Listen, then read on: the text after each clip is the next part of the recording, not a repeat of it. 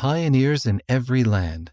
Sam Beazley, Labor Missionary in New Zealand, by Nancy Harward and Lucy Stevenson Ewell, based on a true story.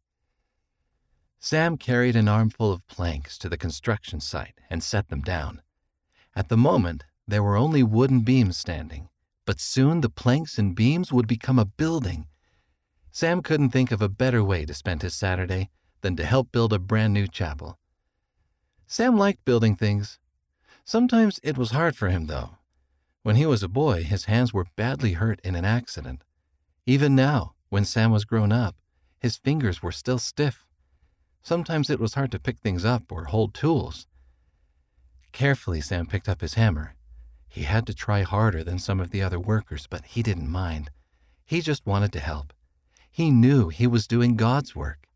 And if he was doing God's work, surely God would help him.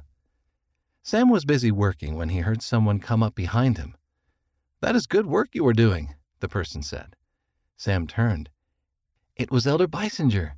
He was a church leader who was helping to organize building projects in New Zealand. "Thank you," Sam said. Elder Beisinger smiled. "How would you like to be a labor missionary? Right now, missionaries are working to help build a church school for teenagers. We need more helpers, and I think you do a great job." "I would love to," said Sam.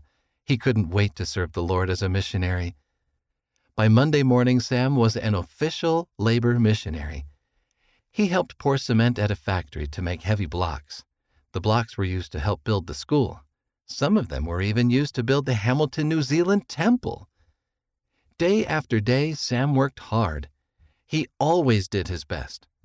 Eventually, Sam was asked to be in charge of the brick factory.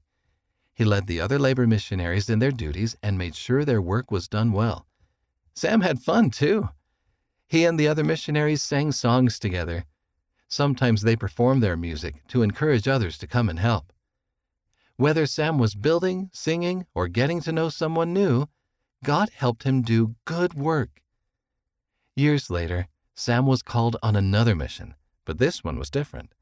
He would not be using his hands to build things.